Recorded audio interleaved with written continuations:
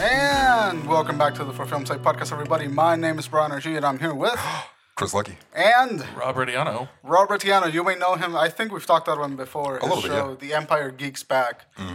We've been podcast buddies for like a couple months now. Yeah. I think. Yeah. Turns out he do a podcast that we met him through Daniela, who was here in episode like 28, I think. And today we're going to be talking about Guardians of the Galaxy, so we thought we'd bring him in. Indeed. Yeah. So thank you for coming, Rob. Well, thank you for having me. I hope to have you guys on our show soon. Absolutely. We would love that. Let us know a little about your podcast. So the Empire Geeks Back is a podcast that sort of springboarded off of a Facebook group that I started with the same name. It was meant to be a community because I don't know if you guys are part of Facebook groups online. There's a lot of douchebags out there. Oh, yeah. And a lot of people who don't understand. It's fucking. Can I cuss? Yeah, it's fucking Facebook. Yeah. He said nigger cunt in an episode 4 times. Oh, yeah. So there you go. I mean, it's fucking Facebook. Chill the fuck out. Yeah. Calm down. I mean, I understand their rules, guidelines. I get it, but Take it easy. we're all fanboys, fangirls. We're trying to just have a good time. Yeah. So I basically decided to make my own, and listening to other podcasts. Ones that people may have heard of, The Weekly Planet, Fat Man on Batman, you guys. One thing that I've come to realize what people have said, it's sort of like a therapeutic process. Definitely so. Yeah. And Absolutely. as someone who struggles with anxiety pretty much my entire life, I found that, it works out really well. So Sure does. it's like, let me try it. Who knows? Who gives a shit? Maybe somebody will care. Maybe people who don't care. Yeah. People seem to care, so, we're rolling with it. Nice. What do you guys generally cover? Really just all geek nerd topics. Nice. Every week it's a little different. This week, as we're going to discuss today, Guardians of the Galaxy. Yeah. We did our Guardians of the Galaxy 2 review. Prior to that, the episode we did iconic video game theme songs, like certain songs from games that stand out. But everything from comics, games, movies, TV, toys, if it's something in the geek world that might be new or hell even might be nostalgic, because we love nostalgia on the show, that's what we do. Could I throw out some video game theme songs and see if you could identify those? Sure. I'll give you one quick one. Oh, Legend of Zelda. Come on. Very good stuff. Good stuff. I'm curious that the Metal Gear Solid 3 Snake Eater theme made it into It that did list. not. It did But not. a lot of the episodes we do are sort of like test episodes. Sort of like, let's see how well it's responded. If it gets a good response, then we'll revisit it Later on. several episodes down the road Yeah. with new music. Like, I think the 4 songs that I picked personally were Aerith's theme from Final Fantasy VII, the Halo main theme, Fuck That's yeah. good for stuff. sure. Yep.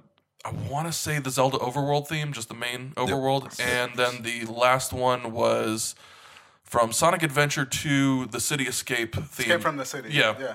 So Escape from the City. I don't recall that yeah. one. That was like GameCube, right? Dreamcast. Dreamcast. Yeah. Okay, yeah. Got reported a couple times. That was my favorite Sonic game. People nice. say it's garbage, but it's one of That my game's so favorites. much fun. Yeah, it's great. Absolutely. All right. That's awesome. You were talking about before we started recording. We were talking about the anxiety. I'm holding Sage's fidget cube. Yeah. Because I went to feed his dogs and it was on the table and I just grabbed it. Yeah. And I just started fidgeting with it and then I left the house and I never brought it back. Yeah. And these things are fucking amazing. Hell yeah, they are. Fidget cubes are like the best thing that have happened as a person with anxiety. Can you just hear that click? Just hear that. Yeah. So satisfying. And it's funny too because that reminds me of being a kid. I don't know if you guys ever did this, but we used to do something similar with Snapple caps. Yeah. What is that? Oh, just just the Snapple bottles, just click them over and All over, day. just to drive teachers nuts. Yeah. It's insane. Yeah. Like I was in because I went to watch Guardians of the Galaxy yesterday with my friends from the Art Institute. Nice. And lost my keys in the movie theater. Yikes. They just fell out of my pocket. Yeah. And I was ready to leave, and then I walked in, and the movie had just fucking started. The next showing, so I had to wait for another 2 hours for the next showing to start. Wait. Hold up. All right. So the movie ended. You walked into the daylight, and then you got to the car like, oh shit, I don't have my keys. Yeah, so then it was nighttime. Well, okay, nighttime. Then you go back to the theater, and then you're like, all right, this is the theater that I left. I know where I sat, but instead of interrupting That's the thing. people, I wasn't entirely sure where I sat. So like in order for what me kind to of drugs were you on while Like, you what watched do you mean, what Guardians? kind of drugs? You don't remember where you sat I 15 knew that- minutes prior? I knew that we walked out of the movie Yeah. and it was me, Jordan, and Kazari and Tay. Yeah. And so we were talking shit for like an extra 40, 30 minutes. And the next show had already started. So like by the time that I got back, I'm like, fuck, where did we sit? All the chairs look the same, man. All right. I mean, they're only like 15 rows. But I remember the general area, but I don't remember. I'm not fucking Rain Man. I sat in seat A and I don't F. think it takes Rain Man, but all right. Point is, to finish my story without being fucking judged. As you were. Fucking goddamn it. I fucking walked out of the theater. I came back a half an hour later, and I saw like my keys are in the thing. Yeah. And I walked in, and the movie had already started, and there's people, and I'm like fidgeting like crazy. If it wasn't for this fidget cube, I probably would have lost my mind and freaked out a bit. So I'm just like clicking buttons. I'm walking to the movie theater, going like, just clicking anxiously. And I walked to my general seat where they're at, and there's like this cute blonde girl who's just trying to enjoy the fucking movie. Yeah. And next to her sits down this like brown, anxious, sweaty man. Like, have you seen Keys? Have you seen a set of Keys? Yeah. And she just looked fucking terrible. Yeah. Poor girl. She was just like, I don't know. What are you talking about? Get away from me. Yeah. So I left. Without the keys? Without the key, I couldn't find them in time. Like I did a spin around down the row, but I couldn't find them with the movie playing and the people there. It's just too much going on. Should have just walked down the row, reaching in couplers, just looking for keys, all the way down. Yeah. And the point is, we went to a bar called the Corner Bar, which is a great bar if you're looking. And then I ate a pork belly sandwich. Nice, I love pork belly. It's fucking delicious. Oh yeah. Pork Did you belly's put any so sauce on it at all? good. It already came with like a honey sweet barbecue sauce. Oh yeah, it did. It's like, Oh, have you had God. pork belly before? I have not. That shit is delicious. Yes. If they do it right, it's like just like warm, gelled fat running down your chin. Meat in my mouth. Yes. Good times. Love it. Melts like butter. It's so good. So I did that, went back to the theater, just in time for the end of the fucking movie again. Yeah. Saw the after credit scene 2 times. Yep. And then I found my keys. All right. And if it wasn't for this fucking little clicky thing, I would have lost my goddamn mind and screamed at some people. At least there should be no question about remembering the after credit scenes at this point. There should be none at all. Yeah, I would say so. But I had a good time. But fidget cubes are like an amazing little thing. And if you have anything that remotely resembles anxiety, you should get one. Yeah, I mean, that works better than my, I use a rubber band a lot of times if you'll see me with that, and I'll snap myself with that shit. I'm not even using it for smoking because I'm going to continue smoking. But what I don't want to continue is just being anxious in certain situations. The other thing I'll do is just bite the inside of my lip. I did that too. So I look kind of odd when people are just looking at me like, it's like, it's like, what the fuck is up with this guy? But yeah, it's just whatever we got to do to get through the day, man. You know, we got to do it. Yeah, Sadie's a hell of a thing. Yeah. But the reason I brought it up, we were talking about it, and we were talking about the process of podcasting. We've never had another person that does a podcast too in the show. Yeah, that's so. This is exciting. We're talking about the podcasting process. Yay, I'm the first. Yeah. You're first, Rob. Hell yeah.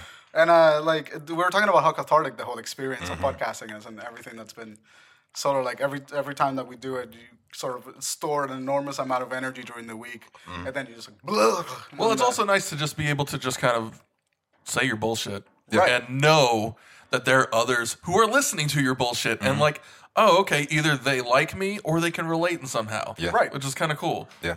That's it, and that's exactly what we do it. And so I just want to say I love podcasting, and I love everyone that listens It's pretty badass. to Yeah. it because it's pretty neat. You people are why we do what we do. Right. What do you mean, you people? The people who listen. Don't put me in a spot, man. What do you mean, you people? I mean, I've still been watching Fargo this week. I finished season 2. That's a great show. Like the Coen brothers, they're doing their thing. Like you can see their fingerprint. Like they're not directly involved in the day-to-day of Fargo season 1. Yeah, they're executive producers. So they're not like day-to-day on the show, but you can see their fingerprints all over it. Like, I mean, we did Big Lebowski episodes. Right. Some of the same songs you'll see in Big Lebowski, you'll see in the Fargo television show. Nice. I mean, it's a really good cinematography is A1, lighting is A1, editing's great. I mean, it's a good show. I really want to give that a go. I've been watching Californication. With I Dave love Duchovny. Californication. What season are you on? I'm just started again because I started the show, and it was just too cringy. You got to the point where he fucked the girl? He fucked a lot of girls. No. Not woman though. Yeah, that happens in the first episode. That's season 1. Yeah, that's okay. That's the first episode. Okay. Yeah, Sex with a 16-year-old. Yeah, that's what the book. Yeah, and then he writes the book. Yeah, okay, yeah. But I made it like halfway through season 1, and then it's one of those shows. Have you ever seen like Louis C.K.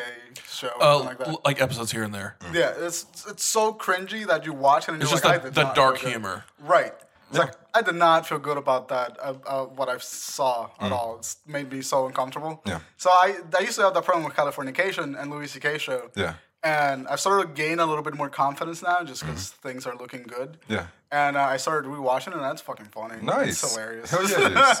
That guy's freaking awesome. Fucking, it's like having sex with a 16-year-old girl, and she punches him in the eye. Right in the face. Fucking, it's just like, geez, Yeah. all right. Oh yeah.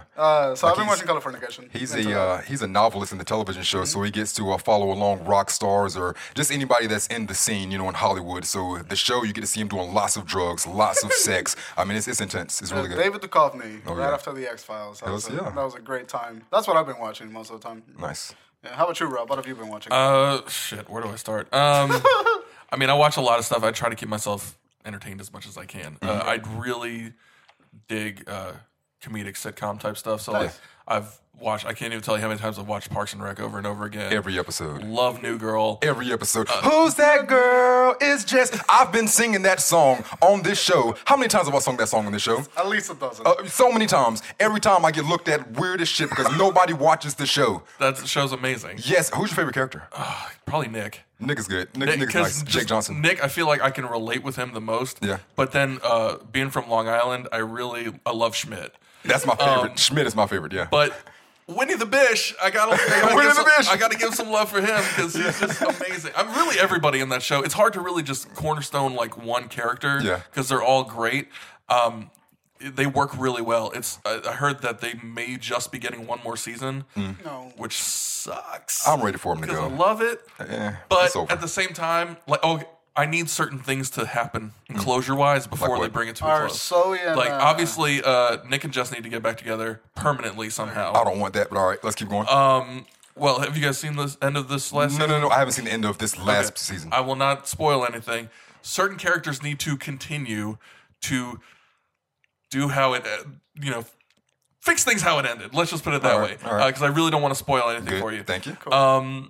But yeah, just, essentially just give a sense of closure to the whole thing. I don't want it to be like other shows where you've invested so much time in it and then it gets to the end and you're like, that's it? Yeah. Like, that's how it ends? Yeah. Like, I hate shows like that. But in the meantime, I just try to keep myself busy. I have gotten into, or at least I'm trying to get into the Badlands.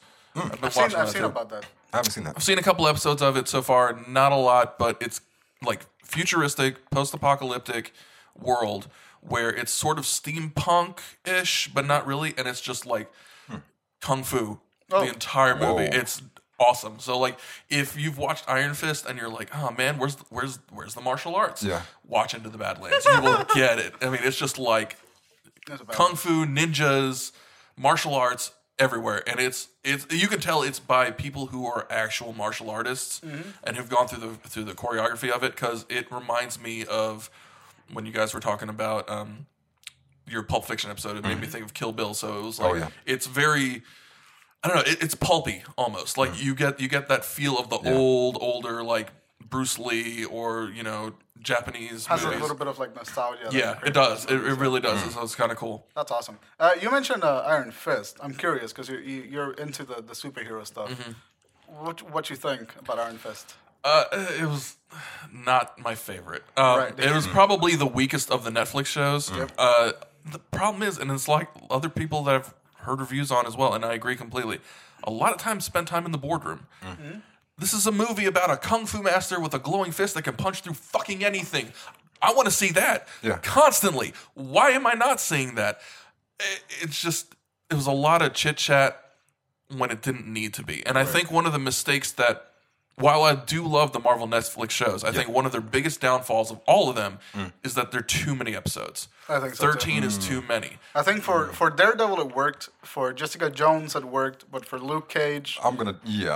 So 2 out of half of them, you think? Yeah, I think it works half the time. Because I liked it in Jessica Jones because I got a lot of build-up for the psyche of Jessica Jones. And I enjoyed that. I liked it for Daredevil because I wanted to explore Hell's Kitchen. Season 1 that worked for me. Season 2 was way too long.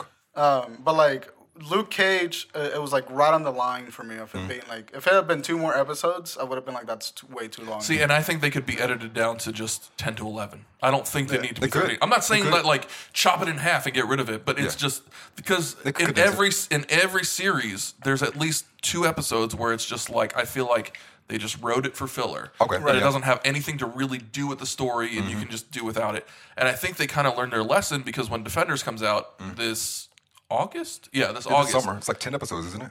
8 actually. Wow. Really? Believe it or not, yeah. Sheesh. So that may hurt it, but I don't know. That may work out. So we'll see. I don't need 13 episodes with 4 characters that I already have an entire series Exactly. on. You know? Yeah. I think that's part of the problem with the economy, because Daredevil season 1 worked because I was the first one, so we were just kind of curious about what's happening. And Jessica Jones worked because we were kind of like, all right, it's getting a little long, but we can forgive it because we're also curious about what you're doing with these characters. But by the time Luke Cage comes around, we're like, all right, start trimming down the fat. Yep.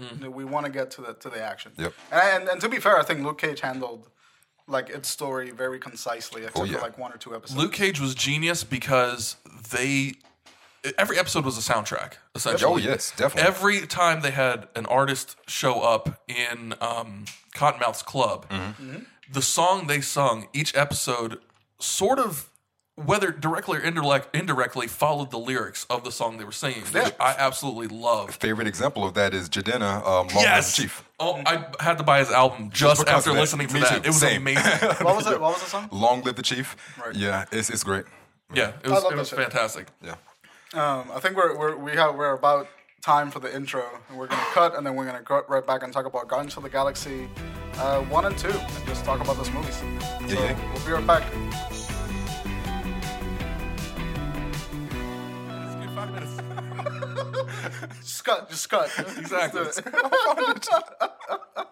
Anyway, welcome back, guys. We're gonna be talking about Guardians of the fucking Galaxy. Yeesh. Second one just came out, and I think we've all seen it already. Yes. You did a review of it on the Empire Geeks Back podcast. It's a review of the Guardians of the Galaxy 2. Nice. You can check that out if you want. But before you do that, stick around for this episode. Yeah, do that. Go ahead. Yes. I just want to explain too that for everybody who listens, it's not.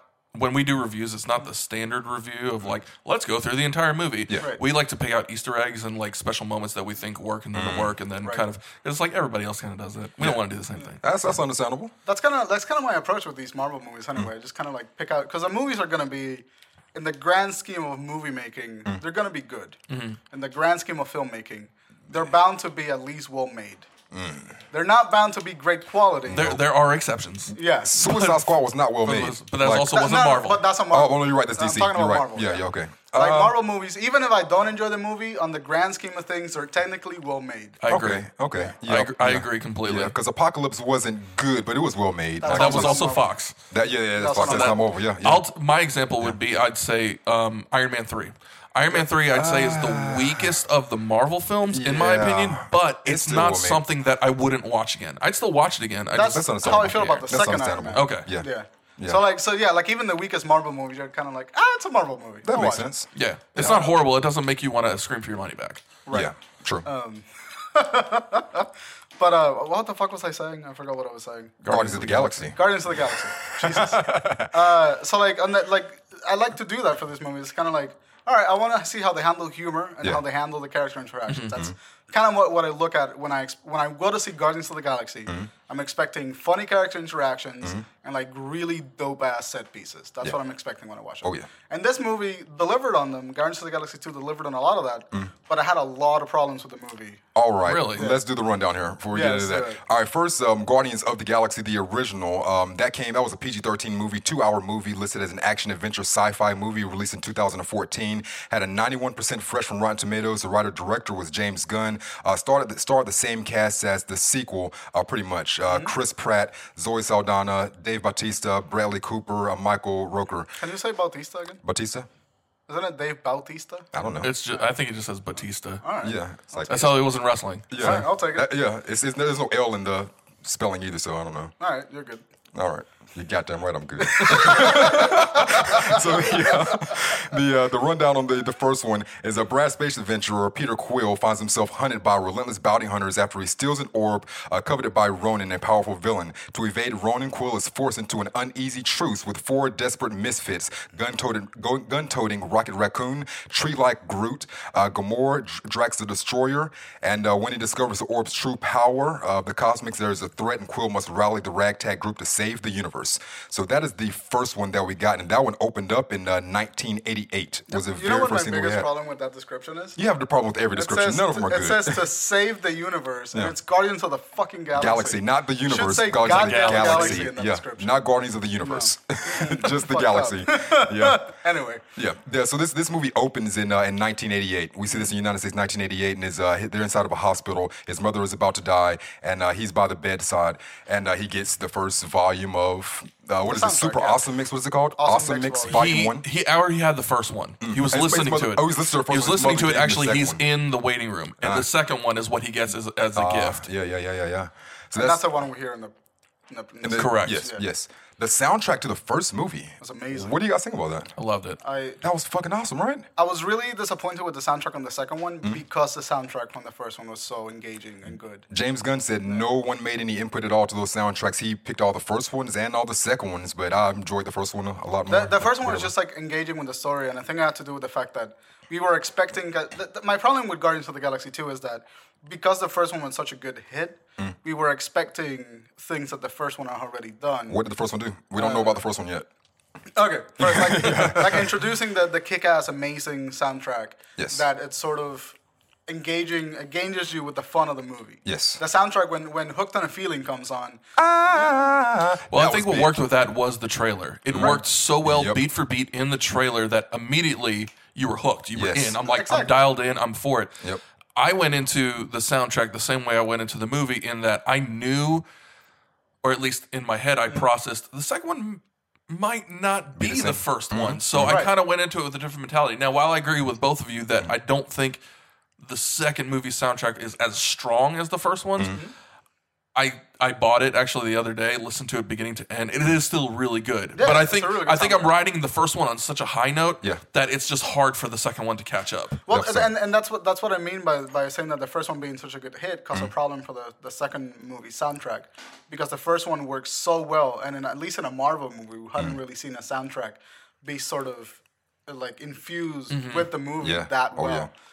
So like when Hooked on a Feeling came, when you were on the seat, you were immediately like, all right, I know what the tone of this movie is going to be. I know what's going to happen. I know the trailer told me this movie was going to be fun, and this opening sequence tells me that it's going to be just as fun. Yeah.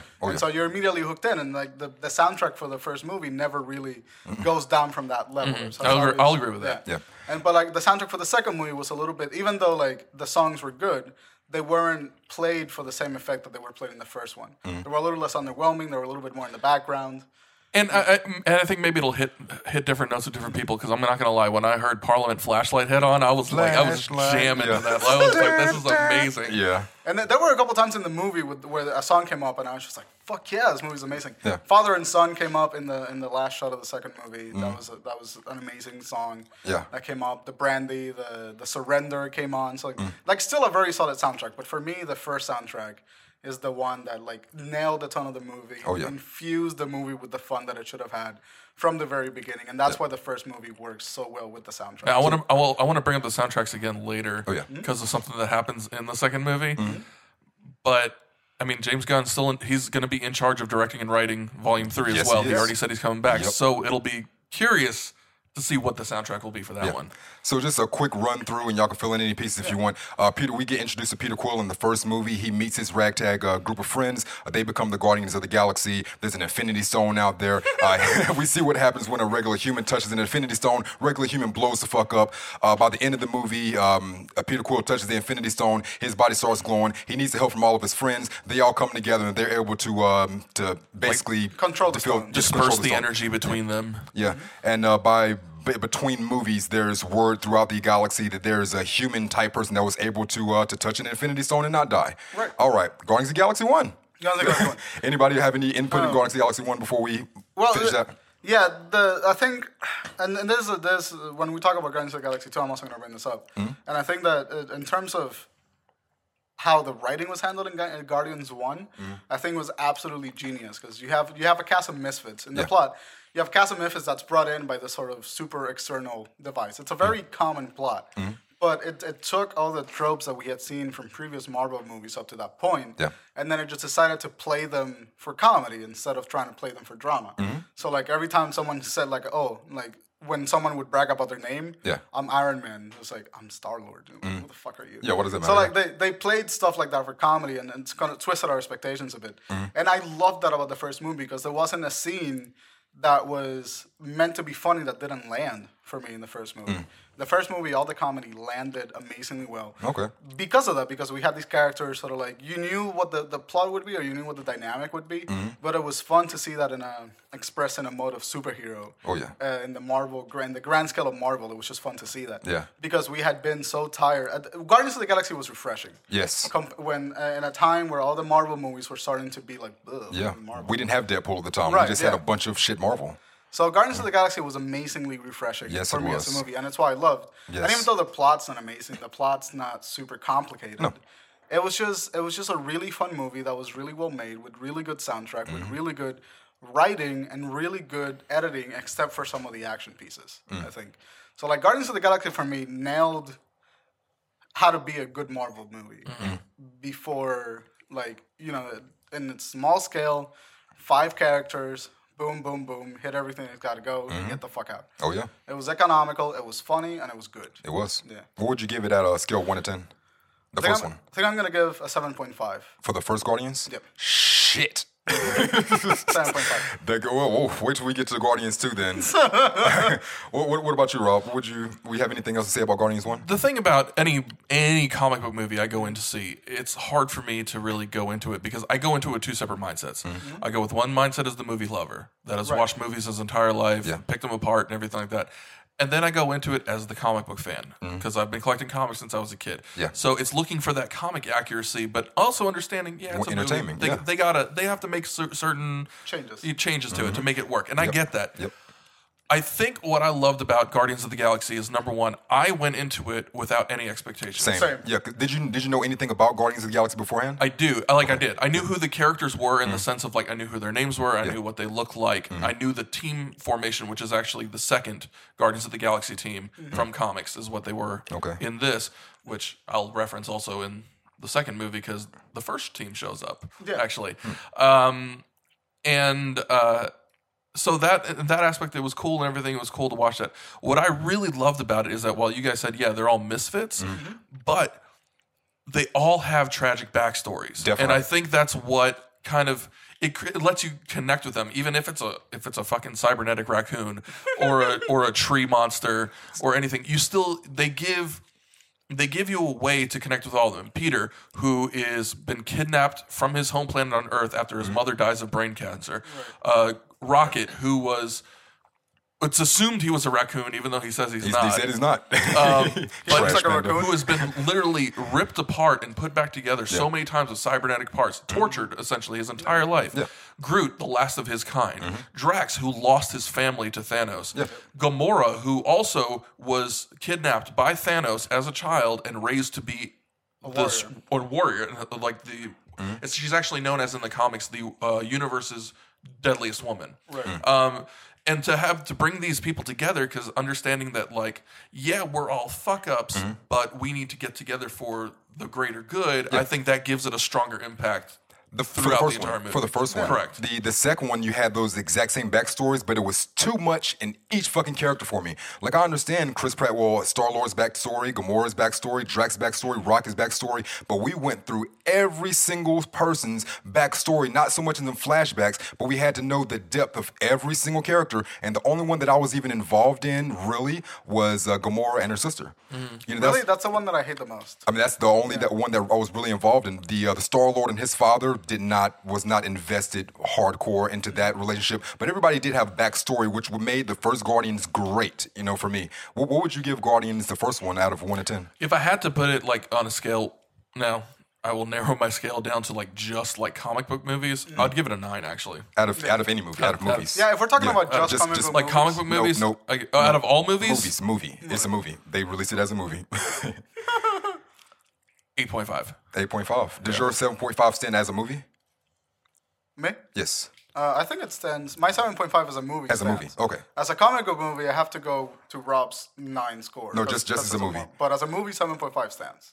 9.0 for me as a movie. Guardians of the Galaxy, the original. All right, we are done with the original. Unless anybody has any. No, because all the things that I have to say about Guardians of the Galaxy 2 are a direct comparison to Guardians of the Galaxy 1. Yeah. Cool. Good. All right, let's get it.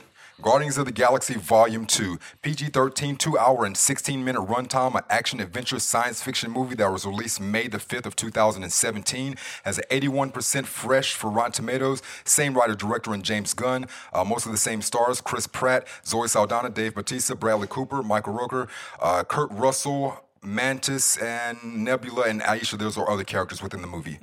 So the rundown for this is Peter Quill and his fellow Guardians are hired by a powerful alien race, the Sovereign, to protect their precious batteries from invaders. When it is discovered that Rocket has stolen the items they were sent to guard, the Sovereign dispatched their Armada, what is that? Armada? Yeah, their Armada, to search for vengeance. As the Guardians try to escape, the mystery of Peter's parentage is revealed. That is the rundown for that. I mean, that's an accurate description. Yeah, accurate-ish. Yeah. It's a Guardians movie, but it's definitely a Peter Quill story, I think, throughout the entire thing. Yeah.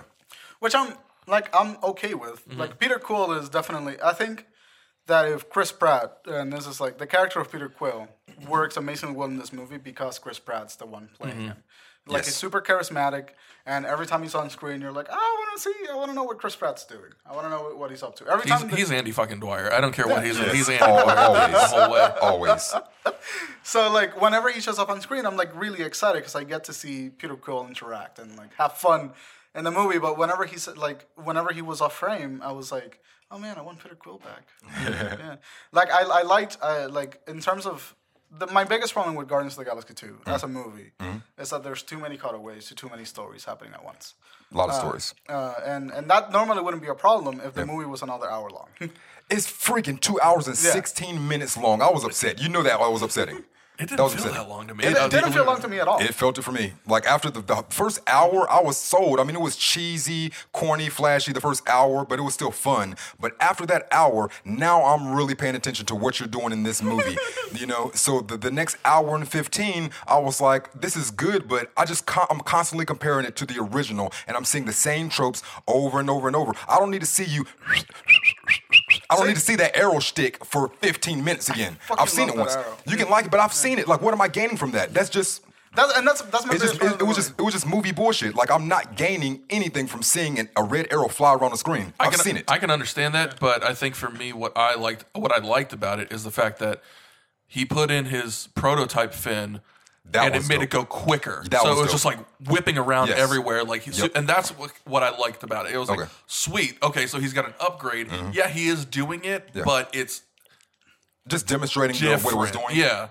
It's different enough. I think my biggest problem with the movie, like, we got 3 arrow sequences where he, like, really fucked people up with the arrows. The one that I enjoyed the most was when they were in the spoilers, by the way.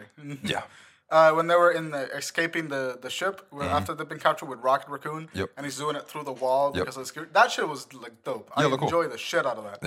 Yeah. My problem with the movie is, like, every time they did it, they went into this, like, really stylistic slow-mo shots that in Guardians of the Galaxy 1 showed up 3 times.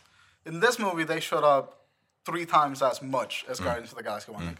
Like, they were, like, at least every half hour there was one slow motion shot that was meant to, like, oh, look at us, we can do cool shit. I'm just like, all right, that's fine, but you're adding, every time you do one of those slow motion shots, that's 10 seconds you're adding to a frame that could have been given to 10 seconds to show another part of a story. Or, like, whenever a character is talking about his intentions or what he's going to do, like, that when we meet Rocky Balboa, and I'm not Rocky Balboa, Sylvester Stallone. Yeah. And he's talking to Yandu about being deserted. That whole scene, the dialogue scene was fine. But then they cut away to one of the dudes at a bar, and he's talking about why he followed Yondu and, like, why he broke the code, and, like, gives us the whole backstory of the thing. And I was just like, that's 4 minutes that you could have made into a montage. Well, something like that is, I think that was for the fans. I think that was for the comic fans, because that is sort of in a direct relation to the original Guardians team, which in the comics Yondu was part of. Yeah, Tesla, my girlfriend was geeking out at that. Because, I mean, she's into it more than I am. I had no idea who he was or why. I'm not upset that they put it in there. I'm upset how they delivered it. Like, the fact that they delivered in a dialogue, in a stilted dialogue sequence that just had a left to right pan. annoyed me. Like if you're gonna make me listen to 4 minutes of backstory of something, at least make it engaging for someone that doesn't know who these characters are. Okay. Like, and that was my biggest problem with the movie, was that it did that 5-7 times throughout the movie, where people just said what they wanted instead of me being shown what they wanted. That's a big problem for me, because as an audio member, it makes me feel stupid, and I hate that. Like, if you're gonna show me that John Doe broke the code, fine, show me that he broke the code. Yeah. Don't tell me in a drunken bar scene. You know, like that's my biggest problem.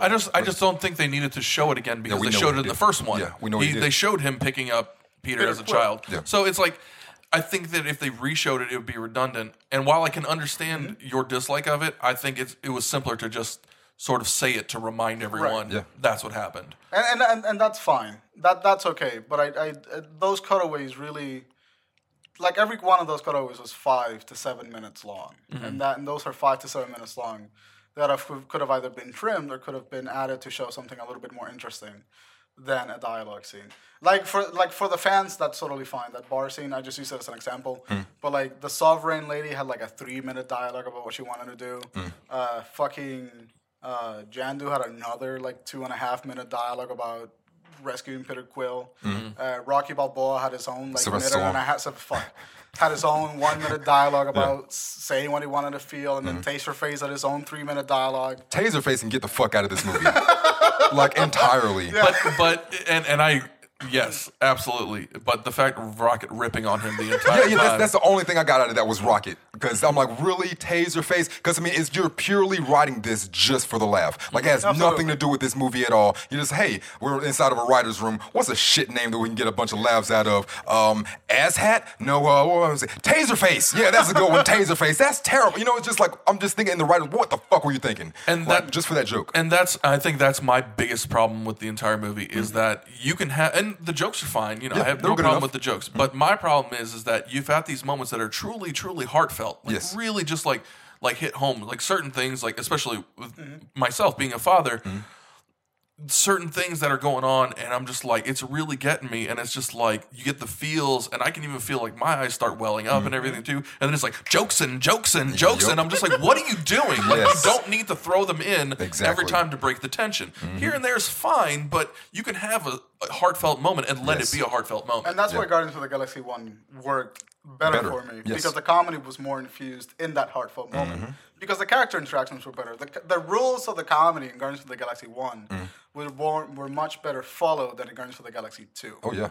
And like in Guardians of the Galaxy 2, a lot of the characters outside of the dynamic break the rules of the comedy by trying to be in the dynamic of the Guardians of the Galaxy group. I mean, there's 2 scenes that I can point out that were just awful for me, but set it up to let you know what kind of movie this is now. The opening shot, you know, we're waiting for some alien destroyer to come down for them to take care of, and we got Groot dancing around. Baby Groot is dancing around. Amazing. Yeah, like he's dancing and listening to music as all this destruction is going on around him. And then you got Peter, you know, you got Zoe. They're all like, "Hey, get out of the way!" Yeah. I mean, it's just farce. It's completely silly, and it just lets you know what kind of movie this is. We see another scene that is very similar to that when Star-Lord is looking for tape, you know, and he's going back, "You have any tape? Oh, no, won't you exit?" While all kinds of chaos is going on, like you're just writing this for a comedic moment where it doesn't need to be for me. Yeah, oddly enough, like those comedic moments I enjoyed, but those are the ones you liked? I enjoyed them. Okay. I loved them a lot because they were funny, but I didn't think they should have been in the movie.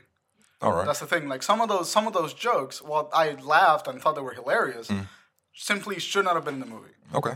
Like the tape bit, that was really funny, but that was not funny. But that's subjective. I mean, I just like the absurdity of it. Yeah, that's fine. All right. And I thought it was hilarious, but I thought we could have done without that whole bit, especially because they showed it in the trailer. Well, and one of my worries is because of the trailer, they showed a lot of Baby Groot, and I was just like, he's cute. And he's funny, and that's fine, but please do not let him be the entire movie. He's the movie. No, he kind of is. He's not. The movie's not about him. No, but he has his moments. Yeah, he does. Yeah. But I'm really glad it's not like every scene, Baby Groot, Baby Groot, because it would have drove me nuts to have that the whole way through. Same. That would have killed me. Did you guys have a favorite character in this particular movie? In this movie, I really want to say that like Star-Lord and Rocket. Star-Lord and Rocket were my go-tos. What about you, Rob? Drax. Same. Hands down, Drax in this movie. Yes, I mean, I'm not gonna say he stole the show. For me, he did. But he's like, because for me, it was a toss up between him and Rocket, just because of what their one-liners going back and forth. But to see how comfortable, as an actor, Dave Bautista has gotten from Guardians 1 to Guardians Volume 2. And even with his character, and now granted his character was written to have more lines and everything too, but you can see, like, from the first one, he's very, like, grief-stricken. He's like, I need revenge and everything like this too. And even as he mentions in the second movie, we're a family, it's like you can see he found his new family. Right. He still misses his wife and his daughter, but he found a new family, and he's been able to just let loose and be himself, and I really love that about that character. I also really love that. I think I liked that about Guardians of the Galaxy too, was that sense of progression of time after the first movie, like where things happen in between the first movie and the second movie. You really felt the presence of that in Guardians 2. In some movies, you have a sequel, and it's been like 3 years later, and everyone's like, Yeah, I think this one was like a year later. Right. Because what I read with the timeline is that this movie is a year later from Guardians, but it's 3 years before Civil War. When is this taking place in 2014? Yes. Okay, because I'm looking at the timeline. So the first one, like I said, 1988. Then this one we flash back to 1980. But then the next shot was 34 years later. Correct. You know, so 2014. And in 2014, why does he have a Zune? The Zune was Nope. I had a Zune in 2002. I had a Zune HD in 2005. Everybody's not listening to that in the United States in 2014. Okay, so what happens is that when he's given it to him, he said, we found it on a Junker planet. This is actually going to tie in directly to Thor Ragnarok. Yeah. Because Thor Ragnarok, the planet where he ends up on, which those who've seen the trailer or not, he ends up fighting in a gladiatorial arena. Yep. That's the Junker planet where he ends up on. So that's why even in a scene, you see an Asgardian shooting AK-47s, because like, how the fuck is an Asgardian going to get AK-47s? They're portals that dump shit on this planet, and I think that's where they got it from. Okay. Thank you for that. That makes sense. Yes. I'm actually okay with that. That's pretty awesome. All right. No, but I loved it too, because the what he says, everybody on Earth uses these. And I was just like, nobody on Earth uses those. That shit. But it's just like 300 songs. Yes, I'm like, so that's much. amazing. I missed the fucking Zune. The Zune. I was a Zune user before iPhone just took it out of the market. Same, yeah. I love that shit. My brother still has my Zune. Both of them shits. They still work. The only reason I never had a Zune is because I was gifted an iPod. So it just happened. It just didn't happen. There was another reference that I was really liking between Chris Pratt and Zoe Saldana. They're talking about she makes a reference to she's like, she's trying to compare Baywatch or Knight Rider. And she's getting both of them mixed up. You know? And the whole David Hasselhoff action there with Chris Pratt and David Hasselhoff. I mean, that was fun. That David Hasselhoff cameo made me laugh really hard. I wanted a David Hasselhoff song. I wanted him to sing. It's on the soundtrack. Is it? It's on the soundtrack. Yes. All right. I'll take that. Was Jeff Goldblum in the trailer for Guardians 2 at some point? I didn't see him. I didn't see him. Because I saw him in the credits. He's in the credits. And I don't know where he came from. It must have been a scene that got cut. That's the only thing I can imagine. Because he is in Thor Ragnarok. Yeah. So yeah, I'm assuming it'll be in the special features for a deleted scene. That's the only thing I can think of. Because I saw it even on IMDb's page. He's listed as a character credit. I'm like, he's not in the movie. Yeah. So it threw me off. Were you guys upset at all that we didn't get more Howard the Duck? No, I was fine with it. I didn't want him in there. I was even surprised we got what we got. I thought we were going to get more since we introduced him at the end of the last movie. You know, so I'm like, okay, we'll get 20 minutes of Howard the Duck. No, we got the exact same amount of time as we got last movie. And I kind of like that, though, because the whole thing with Howard the Duck, that was a thing that James Gunn just did because he loves the character and he wanted to see how it was received. I just like the fact that he did it. He did it, number one. He's back, number two. And that he also got Seth Green to come back and as the voice again. Yes. So I'm hearing that and I'm just like, that's awesome. That's great. That's really cool how they tied it in. Because there are other characters he wanted to put in too, but he had to cut for time length. One of them actually, which is in one of the after credit scenes, when can I talk about this? Yo, hell yeah. When Ayesha is sort of kneeling down in front of this giant metal cocoon, and she says, I think I will call him Adam. It's in reference to a character called Adam Warlock. Yes. Which in the comics, he and she are actually made at the same time. He is known as him, she is known as her. And they go into cocoons to evolve, and then he renames himself Adam Warlock, and she renames herself Ayesha. And they're supposed to be for each other. They're sort of like the cosmic Adam and Eve, so to speak. Yeah. So he was actually, because he's referenced even in the first movie. Is he? Because when the Collector's planet gets destroyed, or when his room gets destroyed, in one of the pods, there's a giant standing cocoon. And after the destruction, after the end credit scene, when it shows Howard the Duck, that cocoon is knocked over and torn open. Oh, yeah, sure, yeah. That's his cocoon. Okay. So it's like all these little nods here and there, because something I read from James Gunn is that Adam Warlock was actually supposed to have a much larger part in Volume 2, but he just decided it would be overkill, so he decided to save him for Volume 3. So Adam Warlock will be like a huge part of Volume 3. Which I'm super glad, because part of my problem with Guardians was that there were too many characters. Guardians 2? Yeah, Guardians 2. Yeah. Way too many. Yes. Like, I wanted either the story, and the story with Peter and his dad was like generic, and you know, you can kind of see the bait and switch coming from like real 3 hours quick. away. Yes. See, normally I'm able to pick that stuff out, but I got the like he's using him for something. Yeah. But the whole I'm essentially using you as a battery thing. I was like, I did not see that coming. That was different. Not the battery thing. Not the specificity of but it, you knew that it wasn't as easy as it seemed. Like, oh, your dad is there, he's powerful. Oh, now you're gonna train under your father. Like, that's not happening. The dead giveaway was Mantis's reaction when she was just like, I need to tell you something, but I can't. I'm like, this bitch is hiding something. No, the dead giveaway for me was it the first? I just recently watched Guardians of the Galaxy this morning, right before Guardians of the Galaxy 2, so I might got to get this mixed up. But Yondu is talking to one of his henchmen as they're walking back to the ship, and he's saying, it's good that we didn't give him back to his dad like we were supposed to. And he was like, yeah, but that guy's an asshole. That was at the end of the first one, the very end of the first one. Yeah, so it's like that was kind of a hint that your dad isn't what we think he really is. You know, true, but at the same time, I didn't necessarily. It was okay. Again, this is the comic geek part of me. Because in the comics, Ego's not his dad. His dad is an alien from another planet, but it's not. He's not a celestial. So the whole thing, and even how Yondu was portrayed, Yondu was a dick the entire movie. So even by him saying, his dad was a jackass. For me, it was hard to place it, because then I'm just like, well, is his dad really a jackass, or are you just being a dick? Oh, you know. So for me, it was harder to place that, but yeah, I can see that. Yeah, I mean, well, until I didn't. I mean, yeah, it's hard to see what Yondu's motive is and where his allegiances lie, because it's not until the end of the movie that you know how much he really cares about Peter and that he genuinely loves him as part of his family. He's not just some person that he decided not to eat at this point. You know, it's somebody that he genuinely loves and cares for. But yeah, we didn't really know that by the end of the first movie. No, but by the time he met his dad, immediately as he met his dad, I was like, that's not going to be a good thing by the end of the movie. So, but I could have handled that bait and switch had it been done a little bit less rushed, I think. Like, I felt like it was rushed compared to what the other characters were doing. Because they wanted to tell Gamora and Nebula's story at the same time. They wanted to make Rocket Raccoon evolve a little by having him hang out with Yondu. So, there were so many cutaways that by the last set piece of the movie where everyone's together, I was kind of like, wait, where's everybody's relationship at this point? I feel like their relationships didn't close out nearly as well as they wanted to by having so many cutaways, which for me is a huge problem, because the movie is more about the relationships between this character than any sort of cosmic or like dramatic plot. Yes, that's what I was saying. Like the father-son thing did nothing for me. Like the only thing that did it for me was the sister.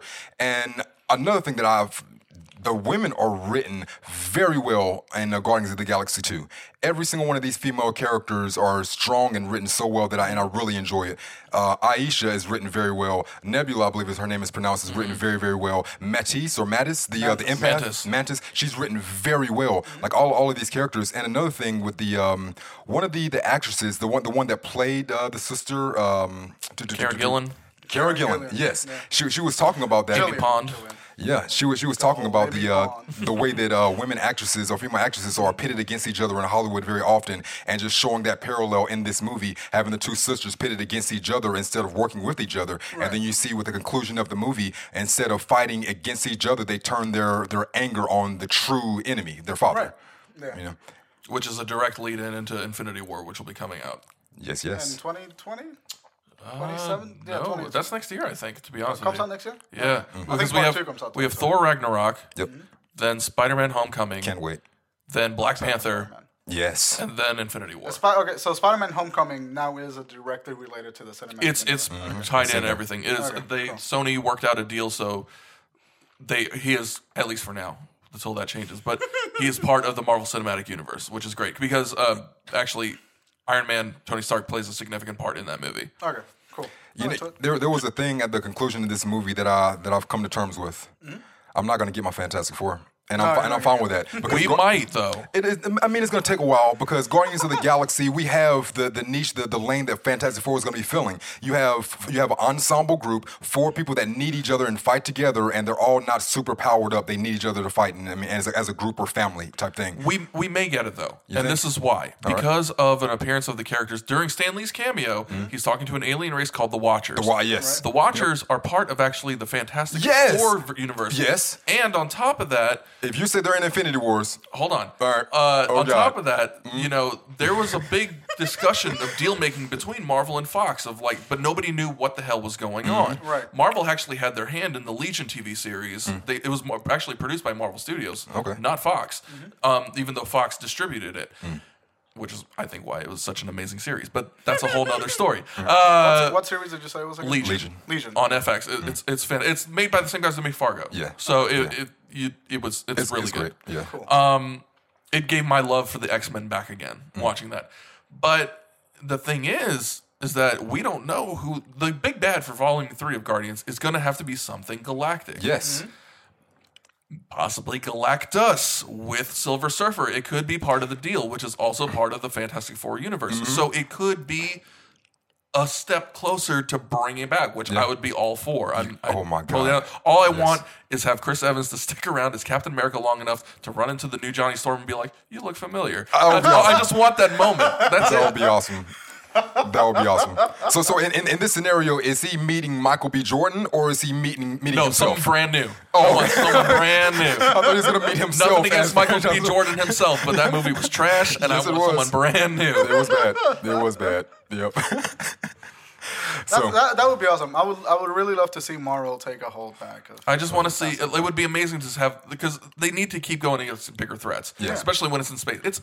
It's Marvel Star Wars, for lack of a better term. Yeah. But now that you say that, that was also a big problem I had in Guardians 2. Since they had to scale everything, it felt blander and more generic. I'll agree with that, because that brain scene where they're all in the center of the planet or whatever, and they're putting a bomb on this fictional brain. Yeah, all the CGI and bullshit, like that was much. Like the last 30 minutes of the movie is just like, I love the guys. set piece of the movie of Peter Quill fighting against that. That was really fun, really exciting. Like my favorite moment in the movie. I have another thing after this. My favorite moment in the movie is like when Kurt Russell crushes his Walkman, and then he's like kneeling over after being used as a batter. It's like, you killed my mom and squished my Walkman, motherfucker, you're going down. Yes, as if those two things are equal. Right. That was my favorite moment in the movie for me, because it was like, okay, it was funny, but it had a reason to be funny. Yeah. And that's a lot of the comedy that was in Guardians 1 that didn't make it to Guardians 2. Yep. I wanted more of that type of comedy. Didn't get it nearly as much as I wanted. There was the lines from Batista. He had one line talking about the people that dance and people that don't dance. When he's talking to Peter, he had one was like he knew he met his wife because they were playing music and she would never dance. Even if they played the most beautiful music ever, she wouldn't do so much as tap a foot. And he knew. One would assume that she might be dead.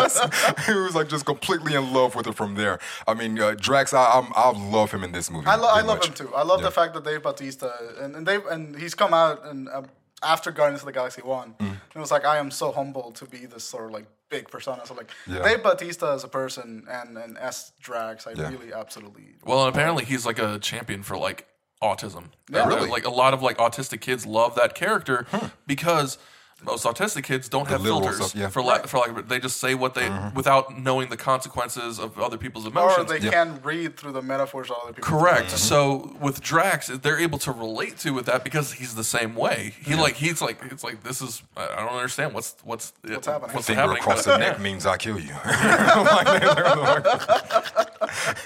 So like and that's Drax's, and actually now that you mentioned that, Drax's comedy was the comedy that I was looking for all the other characters. Oh, yeah. Because it was internalized, and every time that he had a line that was funny, it had to do with something that was like sort of relevant to the plot, or something that was relevant to the characters, to get more out of the characters. So like Drax, now that you say it, Drax was the best sort of, I think, written character that there was in the movie. Yeah. I still enjoyed Rocket Raccoon's presence just because I love that character. Oh, yeah. Rocket Raccoon's my favorite character from Guardians 1, too. I feel like the least, Zoe Saldana's character, Gamora, I don't feel like her character was written that great in the second movie. No, I don't think so either. You know, out of all the characters, like her sister was, but like every other character, but just Nebula her. did a great job. Nebula was actually she interesting. did awesome. Yeah. Well, I think to me, the way I look at it, I feel like Gamora, Rocket, and Groot kind of sat on the back end of everyone else. Like more focus wanted to be put on Mantis, on Nebula, on Ego. Obviously, it's a Peter Quill story, so you know more of him. Yeah. With the Nebula thing, exploring more of the relationship between the sisters. Yeah.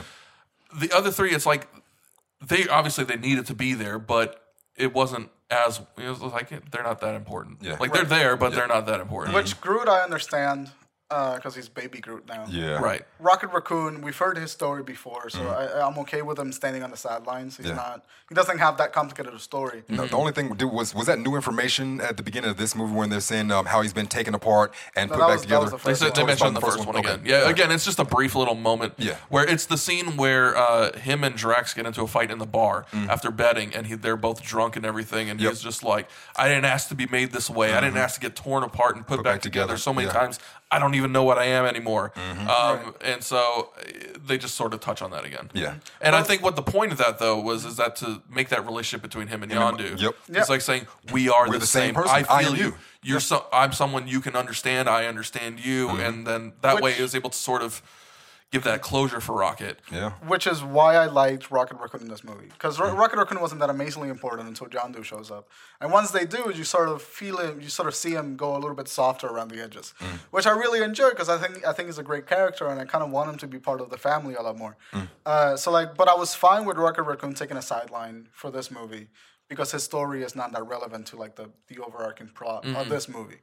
But Gamora, if you're making a big deal out of the relationship between the sisters, you gotta touch on Gamora. You have to write Gamora a little bit heavier. Yes. Maybe on par, because the sister relationship took as much screen time as the dad relationship with Peter Quill. Oh yeah. So like if you're putting those things equivalent in the amount of runtime in your movie, they have to be as heavy as the other. Maybe just a little less heavy, but Gamora, as a character, she felt like she was like 7 leagues under Peter Quill in terms of writing. Yes, she was just there. Yeah, and that was a problem. Yeah. My other problem is the comedy of the movie broke its own rules. The reason why the first movie is funny is because the comedy is sort of contained within the Guardians, between that group. Yeah. So like their dynamic is one thing and the world's dynamic is another thing. And that's where the funny comes. But in Guardians of the Galaxy 2, characters outside of the Guardians dynamic are reacting in the same way that the Guardians would react. And that's a problem. Yes. Because then it's no longer funny. Yep. Like when Taserface calls the gold lady, Aisha, is that her name? Aisha. When he calls her, she laughs at his name, Taserface. Yeah. She wouldn't do that. That joke there had no place other than the fact that, we know his name's stupid. Yes. And like that bothered me because it broke the rules of the comedy that had already been established in the first movie. Very good point. I agree. It was unnecessary. It made me snicker, but it was unnecessary. Yeah. Right, and that's one of the scenes I was like, okay, that's funny, but it didn't have to be there. Yeah. Right. Yeah. Yep. And I found myself saying that a lot in this movie. Like I get it, didn't have to be there. Yeah. I mean, they were reaching. I mean, they even did the when he's coming down with the arrow. Mary He looked Poppins. like Mary Poppins. Who's Mary Poppins? Is he cool? Damn right, he was cool. Mary Poppins, y'all. Like that was funny. That's one of the things I thought was hilarious. It didn't have to be there, but yeah, it was funny. I love that. I love the fact that was. I feel was like, funny. well, I think Marvel's getting on this sort of trend where they want to sort of like insert little Disney references. Oh, there's a every time. lot in this one. But I'm saying every movie they get, because I'm even with Age of Ultron, the whole thing of I've got no strings to hold me down, and then they play the Pinocchio song Yes, in the they do. background. Yeah, yeah. So I think it's just like, okay, well, Disney owns us. How far can we dip in their pool to like bring those references forward? Right. Did you feel like that was a breaking the fourth wall type thing where Rocket Raccoon says something like, we're saving the galaxy again. They'll have to pay us more money if we save it twice. That could have been. That very well could have been. It's hard to say because there's a couple of couple of characters in comics, and Marvel specifically, that do break the fourth wall. Deadpool being one of them. Right. Another character which they could still use is She-Hulk. She actually breaks the fourth wall a lot in the comics. Sure so if they decide to bring her in, whether it's like a Netflix series or a movie or what, I'm kind of going to be curious if they're gonna bring in that fourth wall breaking in there. I'll be interested to see that because Deadpool did it brilliantly. I loved it in Deadpool. That was a pretty amazing movie. Yeah, I mean, I just thought about because the La La Land scene where it was like, are they talking directly to us right now? They use it directly to us. But anyway, yeah. And those moments, there's inklings of those moments when they're in the ship, they're all in the ship, and they're all like, fuck, we're gonna die, we gotta figure something out. Yeah. And those moments, you can really see the Guardians of the Galaxy dynamic work. Yep. Because they're arguing with each other, they're bantering, Dave Bautista's laughing in the fucking corner. I honestly love that too because it feels like a family. It really does feel like, because, I mean, I'm sure everybody in this room, everybody who's listening can relate to the fact that you've got family members who are just out of their fucking minds. Yeah. Right. And, but I mean, they're family. In the end, you accept them because they're your family, but you don't necessarily agree with them. And I think that's what the dynamic between them shows. There's a line in the movie where the sister, she's saying, you guys just don't do anything but argue and fight. You're not friends. It's like, yeah, we're a family. Exactly. You know? Which made me audibly go like, oh. Yeah, in the theater. There was a scene. If I was gonna drop a tear in that entire movie, it was the final scene with the fireworks where they gave him the Ravager funeral. Yes, that fucking did it for me. That did it for me, man. Because the whole movie for me was about family, and even more so than family was about belonging. Exactly. You know, just belonging to something, and him just being cast away from everyone that he was with, from his family, the only family that he knew, and he was cast away. And Sylvester Stallone even let him know, this is the most difficult thing for me to do. I don't want to ostracize you and alienate you and have you away from us. This is tough, but you broke the rules, you know. But they still loved him and had so much respect for him that when he died, I think Raccoon changed a little bit by the end of that movie when he's seen that. Well, and I think that what that does is that calls back to the conversation between Yondu and Rocket when they're like, when Yondu's like, you are me. Yes. Like you and essentially telling him, stop being me. Yeah. Like, don't lose the family that accepts you. I already lost my family. Yep. Do not lose yours. Right. And I think especially when that and Rocket contacts Stakar, who's actually known as Starhawk,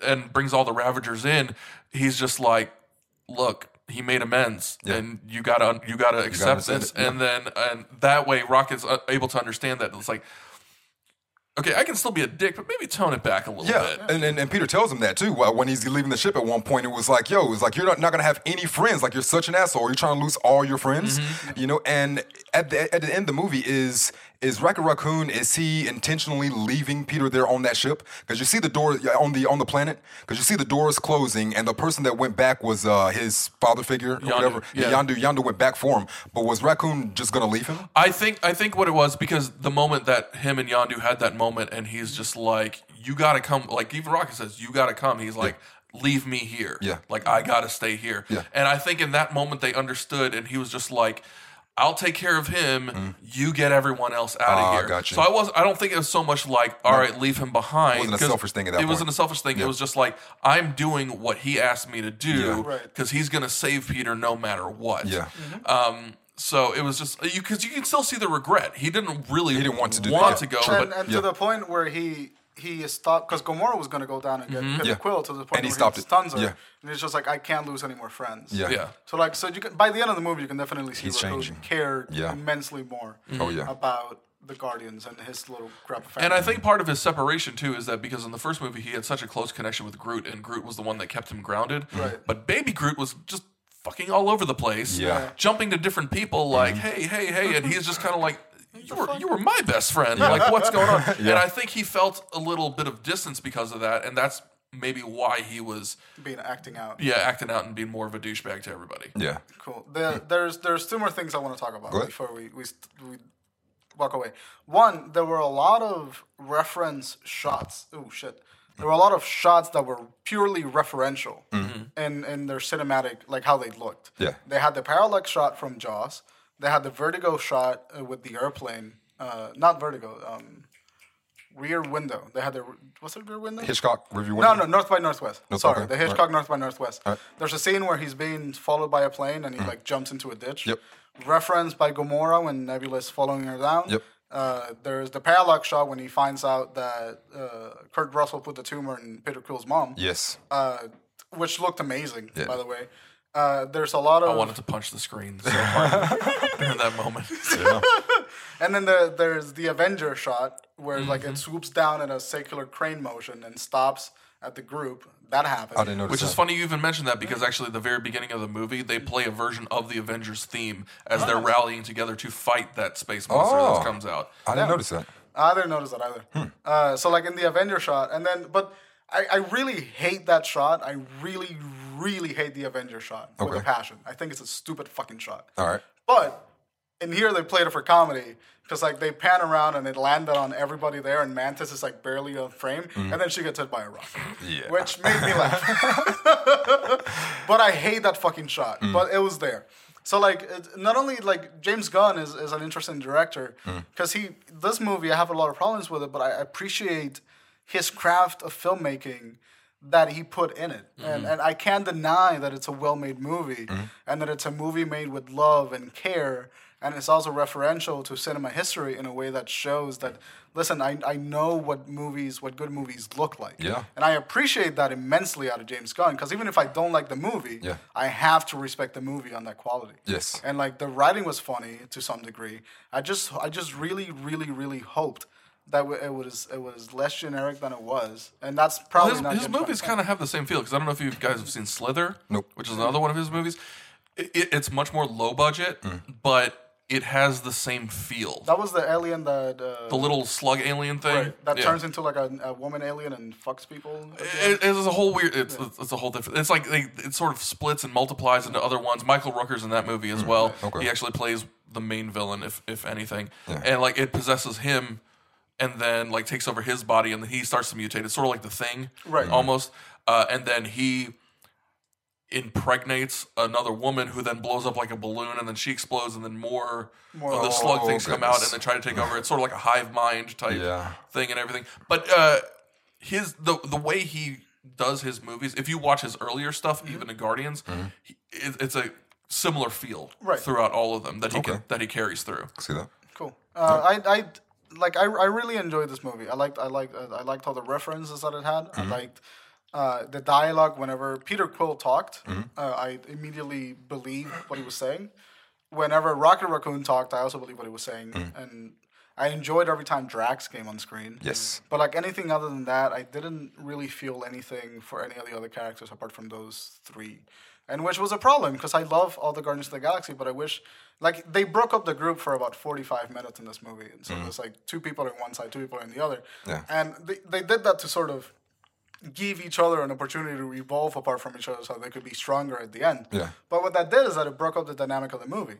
Because in the first movie, they're separate and they come together, and they're together from the moment that they are stuck to the moment that they realize that they have to be together. Yeah. And that's why that movie worked immensely. Yeah. Everyone's together.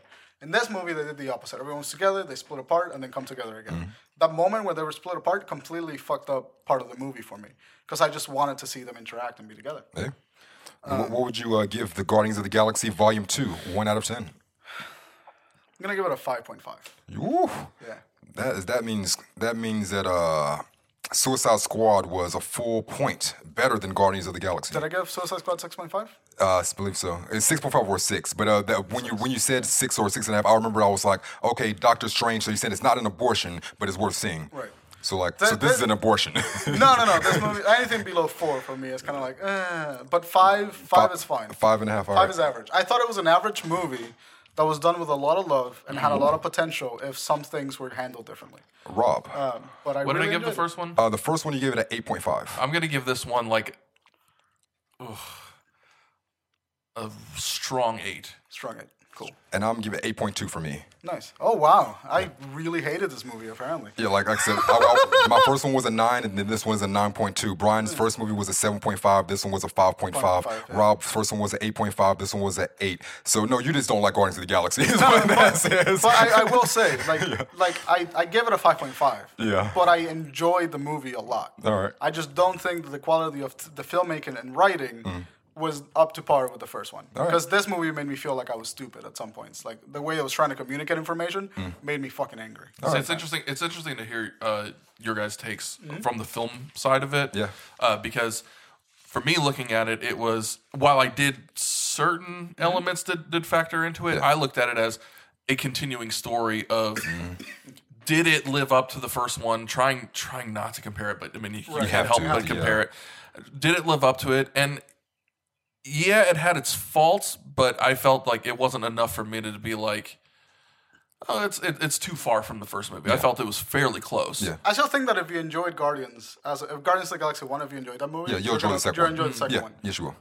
But purely, like, because I don't know anything about the comic side of the story. I just know Guardians as a movie. Yeah. Well, I think what makes Guardians work is that even though it's part of the larger Marvel Cinematic Universe, you don't need to necessarily watch the previous Marvel films to enjoy Guardians. You can just watch Guardians 1 and Guardians 2. Right, you can. Like, you'll get more references if you watch the other movies, but you don't need to watch them. Like, they kind of stand alone.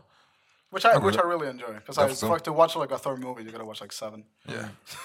Yeah. Anyway, that's it. I think Guardians of the Galaxy is a great movie if you enjoyed the first one. However, the filmmaking aspect of it left me severely disappointed. But the comic book aspect and the characters were a lot of fun. It was good. Yeah. 8.2, strongly recommended. All right.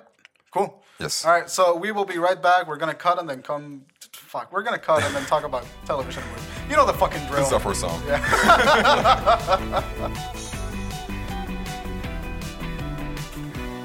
And welcome back. Closing. We're gonna do the closing. Yeah. Closing time. All right. We got TV and premieres for this week. So starting with Tuesday, May the 9th, the day that you're listening to this, hopefully the day it's released, is Norm Macdonald's Hitler's Dog, Gossip and Trickery. Did you say Hitler's? Hitler's Dog. Definitely Hitler. It's going to be a comedy special from Norm Macdonald. It's called Hitler's Dog, Gossip and Trickery. It's a comedy special on Netflix Tuesday, May the 9th. Nice. Check that out. Norm Macdonald, he's been in the game for a long time. Very funny comedian if you guys have checked him out. I've seen him. Cool.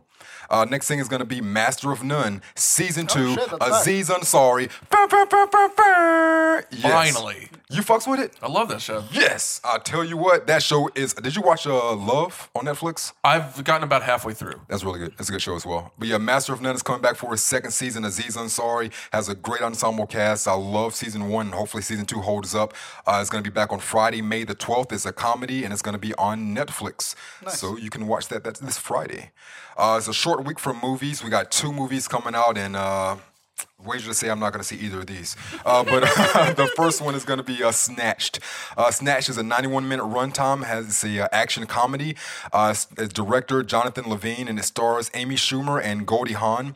The rundown is when her boyfriend dumps her before their exotic vacation, a young woman persuades her ultra-cautious mother to travel with her to paradise with unexpected results. Yeah.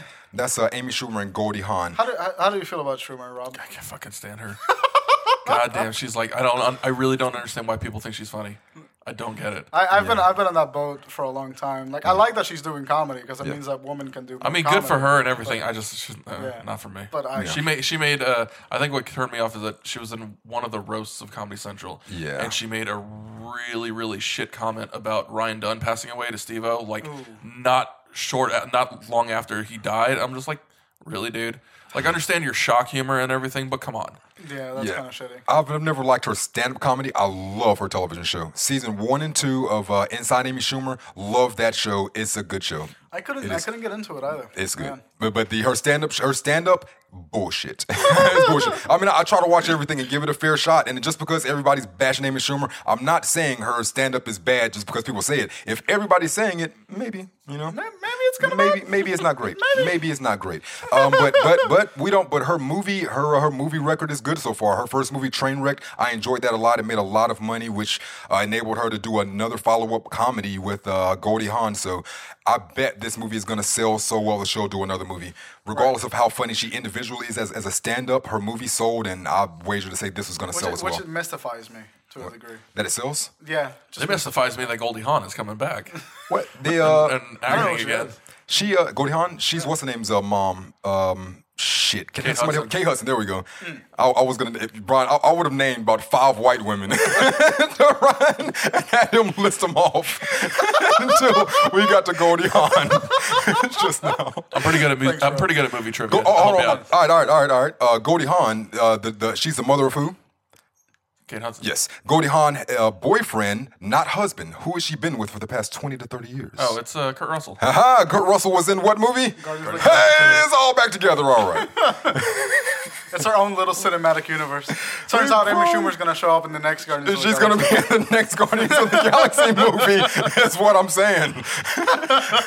So go check that out, Snatch. It'll be out this weekend when you're here. The next movie is King Arthur, Legend of the Sword. It's a 126-minute runtime, action-adventure drama fantasy. Robbed of his birthright, Arthur comes up the hard way in the back alleys of the city. But once he pulls the sword from the stone, he is forced to acknowledge his true legacy, whether he likes it or not. Director Guy Ritchie stars Charlie Hunnam. Ritchie's directing? That's what. Yes, you thought it was an abortion when you heard me read that, didn't you? Because I did too. When I read that, and then I seen Guy Ritchie, and then I was like, wait a minute. It's like I might give it a go just because it's Guy Ritchie. Me too. Yeah, Same. I'm intrigued because I've seen his acting stuff. Yeah. I want to know what he. Guy Ritchie acting stuff? Is he? Am I thinking of another person? Yeah, probably so. Guy Ritchie directed Lock, Stock, Two Smoking Barrels. Yes. Snatch. Okay. Sherlock Holmes Yes. 1 and 2. Yes. What was the Rock and Rolla? Was Rock the and other Rolla, one? yeah. I was thinking of who's the cunt that played the guy in Memento? Guy Pearce. Guy Pearce. Oh, okay, That's what I was thinking of. Solid. Yep. All right, Guy. Ritchie. Yeah, that was close enough. Solid. But yeah, This is Madonna's ex-husband. Yeah. Okay. Cool. Yep. But that was that. That's it for television and movies. Short week. See what you Can I see the picture that's in for King Arthur? I'm curious about something. Yeah.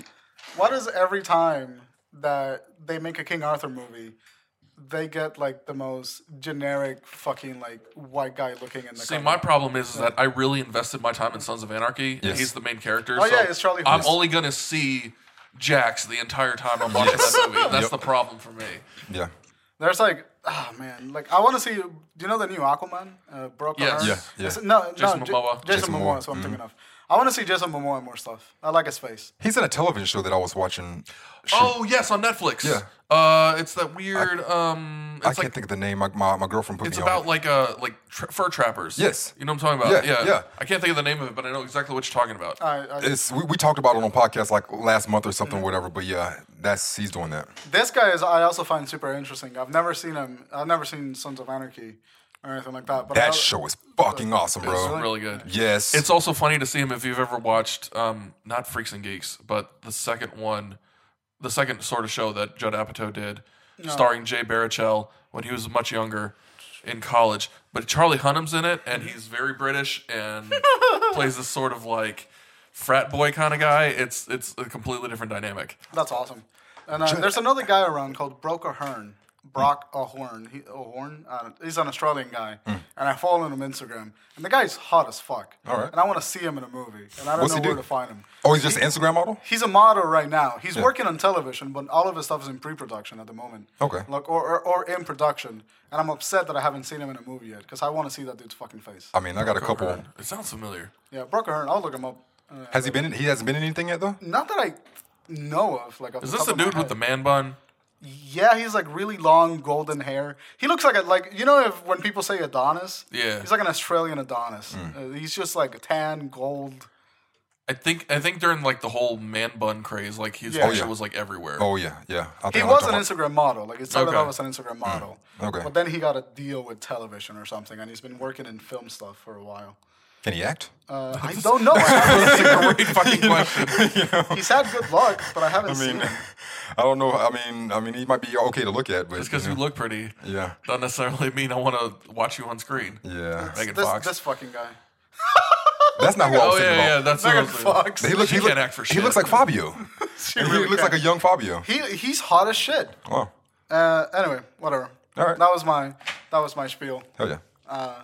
Anything else you want to close with? Go see Guardians. It was dope. Let's go. How about you, Rob? Game of Thrones comes out soon. Oh, what? shit. Hold up. You just now dropped a bomb in the last 15-minute segment talking about Game of Thrones. Whoa, now. All right. I'm a Game of Thrones junkie here, and Bron refuses to watch the show. I'm just bad with television. Why? I am bad with television. Get HBO Go. Watch Watch it. The format of, well, it's not the thing because I got all the streaming services. Yeah, he has it. The problem is like the format of television takes so much investment of my time. Yeah. That like whenever I sit down to watch a show, if I watch more than 2 episodes, I feel guilty because I wasted Like, I haven't wasted it, but it feels like I've wasted 2 hours. Not with Game of Thrones. Yeah. No. I mean, it's like I don't get on him about it because it's not just Game of Thrones. Like, he's not watching any series. I haven't seen Fargo. He's not watching any series. Haven't seen Daredevil season 2. Nothing. I haven't seen You Iron need Fist. to watch Daredevil season 2 for sure. No, you need to watch goddamn Game of Thrones. You know what I'm saying? Like, if anything. That's true. How do you think this is going to end? Who's going to take the Iron Throne? That's it's really interesting. I don't know because I've read the first 5 books, and if you've read the books, you know that by midway through book 2, they kind of It's changed. They diverge into 2 different entities. So at this point, I'm just trying to think of what it could be. Yeah. I really love the fact that they've confirmed the whole R plus L equals J theory, and I really want to see a showdown between Jon Snow and Daenerys because it's essentially going to be nephew versus aunt at that point, which I think is going to be amazing. So you don't believe in the whole incest, them coming together and no, I don't think that at all. I think either. they're going to go against Me either too. they're going to go against each other or they're going to team up. Yes. And I think there's another theory that Tyrion is actually a Targaryen and not a Lannister because the way he's described in the books, even though the show's a little different, he's actually described with more whitish hair than what his brothers and sisters have, which is golden hair. And it even states that, everybody, his Cersei and his father, tell him, you killed your mother. Yeah. So I don't know if that means that he was directly the cause of her death from birth. That's what I was assuming. Or if it has something to do with the fact that she got raped by a Targaryen or hooked up with a Targaryen, and then Tywin, his father, got pissed off and killed her, therefore saying his birth is what caused her death. Yeah. So there's a theory. So that because here's the thing: the Targaryen symbol is the 3-headed dragon. Yep. If Tyrion is the 3rd Targaryen, that would make him, Jon, and Daenerys the the 3 riders. heads of the dragon. Yeah, yeah. So I don't know. I either want them to come together or I want them to just. I Fuck think they're coming up. together, and something to add some fuel to that is Tyrion was the only one that I've seen so far that's been able to have any kind of relationship with the dragons. Mm-hmm. You know, the only one besides Daenerys. Wait, Tyrion can chill with the dragons? Yeah, like he went into the dungeon where 2 of them, the 2 smaller ones, were locked up. They've been in there for God knows how long, and is ready to destroy anything that they saw. And Tyrion was able to like coax them and talk to them and touch them and everything. Huh. Yeah. Which again, also I think gives them Targaryen blood at that point. Yeah, I'll buy into that a little bit. Yeah. All right, solid. I like that. I have no idea what any of that means. Watch the show, and you'll know. You know what's really funny? I have a hard drive that Sage gave me for my birthday. Yeah. That has all of season 1 through 6. No, he has everything. He has every movie, every show. Like, don't get that twisted. He has it. I have it. I just It is. I will say this: as someone who likes to talk about and discuss movies as much, Game of Thrones is beyond TV show and is movie level. Yeah. Well, that's the thing, and that's why I'm annoyed that it's in a television format because I really want to watch it. Yeah. But like the fact that because it's in a television format, so you can spend 3 times as much time on one episode, and sort of explaining and showing those tiny little details that you have to gloss over in a movie. So like it's on a movie level quality, but the pacing is so slow sometimes. Not really. At least in the first couple of episodes for me. Maybe It felt the like First yeah. season was kind of slow. First, but that's with most shows, even Breaking Bad. Breaking Bad was first season, yeah. You gotta muscle through Breaking Bad And before for- you can really get into it. And I don't know if it's like a fault of me not loving fantasy as much as I should, because I love fantasy elements, but like fantasy televisions have always left a bad taste in my mouth. So I don't know if it's that. I don't know if it's like the television format. But every time I try to watch Game of Thrones, I have to like push through an episode of Game of Thrones, and like that makes me not want to force through the other because I know that the series are amazingly cinematic. Like from season 3 onwards, they look amazing. Yeah. Well, you can tell as each season goes, you can tell they've gotten more money Right. each season, and they're able to yeah. do more Like each time. the last, I think 2 seasons ago or like 1 season ago, they had the whole Jon Snow fights an army thing. Yeah, that was Like, awesome. God, that was so- an that's so amazing dope. scene. That's an amazing scene, but him storming upon Winterfell to take it back from Ramsay is just like, yeah, it's mind blowing how they did. Like, it really is like you think you're watching a movie, and especially if you've got a larger TV, Yep. at least 50 inches or more. You hit the lights off, you turn that on. You hit the lights off and you turn that on. It's just like, It's it's good. amazing. Oh, yeah. So like I know the show looks amazing, and I want to invest the time to watch it, but I just can't sit down and watch 2 episodes of Game of Thrones a night. and like it makes me sad. I need to like get like. I mean, it's gonna happen. Like 7 years from now, you're gonna post a Facebook status. Why didn't nobody tell me Game of Thrones was so fucking awesome? Wow. I'm like, I want to like have some sort of like gallbladder surgery or like something that's not like life threatening. Yeah. So that I can just sit on a hospital. What you need to do is you just need to wait for like the slow season of movies when it's like nothing really coming out and just binge it. Yeah. I think that's what I'm gonna have to do. Yeah. But anyway, Rob, thank you so much for coming. Oh, can you plug one time before you go? Oh, yeah, sure. Go ahead. Yeah, if you like other podcasts, you can go ahead and check us out either on iTunes or SoundCloud. It's The Empire Geeks Back. If you also like to be part of the nerdy geeky community, you can search by the same name on Facebook, facebook.com/group/The Empire Geeks Back. I'm on Twitter personally at ThatGuyDraws. You can find me there. I hit up a lot of comic conventions with my artwork. And his artwork is pretty fucking fantastic. Thank you. I appreciate that. And so, I'm actually coming up next week at Tidewater Comic Con in Virginia Beach. And then, I usually list stuff on my page when I show up. So. All right. And I will vouch, the little Facebook group that we got going on is pretty fun. A lot of good conversations happening there. I'm a lurker. I don't post anywhere, but it's cool. Yeah. Cool. Lurkers need to be part of something. So yeah. I love that shit. And for our normal routine, you can find us on Twitter _ the FFS Podcast. We are on Facebook at the FFS Podcast. We are on Google Play, SoundCloud, Stitcher, and iTunes podcast app under the name For Film's Sake. And fun fact that I found out last week, when you type For Film in the search bar on iTunes, we are the first one that comes up. Who comes up first when you type that in? I think it's us. For Film's Sake. Yeah, it is. So if you don't have us on your thing, just For Films on iTunes. And you'll find us. Just click and we got you. That's it for today. Thank you guys for listening. Rob, thank you for coming. It was a great episode. It's been great. Guys, actually watch Guardians of the Galaxy 2. I know I give it a shitty review, but watch it. I think it's a good movie to watch. And with that being said, that's it. Thank you for listening.